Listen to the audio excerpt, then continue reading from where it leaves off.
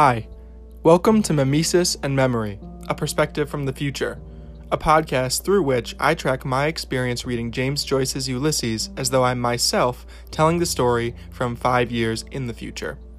We'll explore how memories define who we are and how our past experiences reflect themselves on our everyday state of being. Thanks for joining me in this experiment.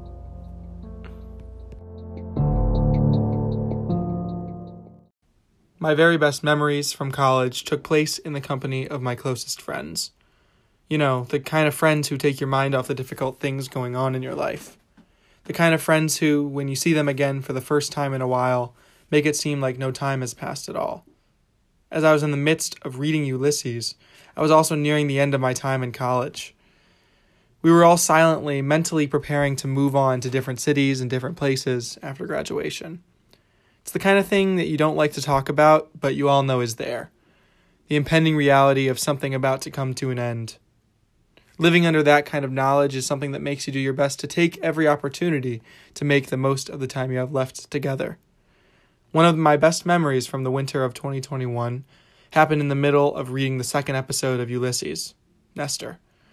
I had to pause my reading to trek outside with my friends to enjoy an evening time Boston snowstorm.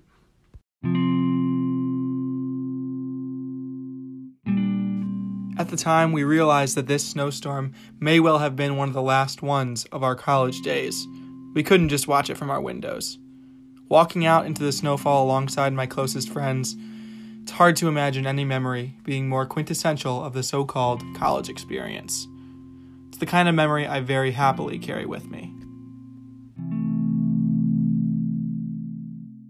As I threw snowballs, built snowmen, and caught snowflakes on my tongue, cheesy, I know, I couldn't get Stephen Dedalus, Mr. DC, and Buck Mulligan out of my head. I was still really struggling to figure out what was going on in Stephen's head, even though it was supposed to be right there on the page in front of me. I remember being struck by that. I remember also being struck by Stephen's experiences during this chapter, even if I didn't understand all the references and all the things going on the page. While teaching, Stephen seems distant and uninterested by what's happening in front of him. He has a lengthy conversation with the unsavory anti-Semite DC, and he does very little of the talking. He doesn't seem to fit in at the school. It's what he does for work, but he even admits to himself that working there is not what he's meant to do in the long term. I couldn't help but to consider the juxtaposition between my experience with my friends in the snow and Stephen's experience teaching at the school. He's unhappy with his current position in life. He has a feeling that there's something more out there that he's meant for.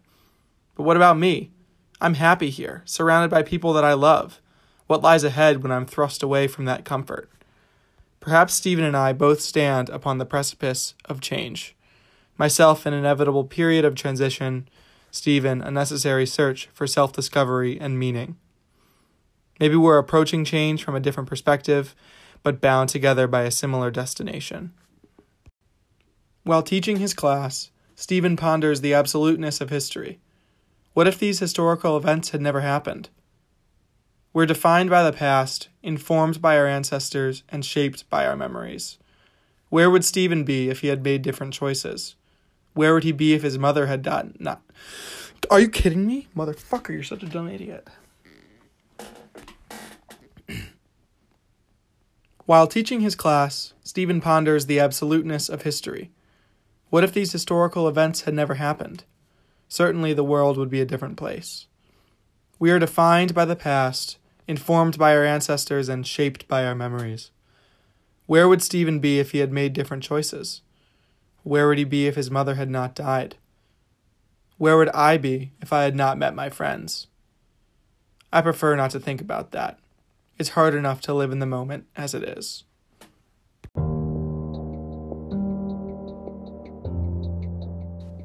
Thanks for listening. Until next time, this has been Mimesis and Memory, a perspective from the future.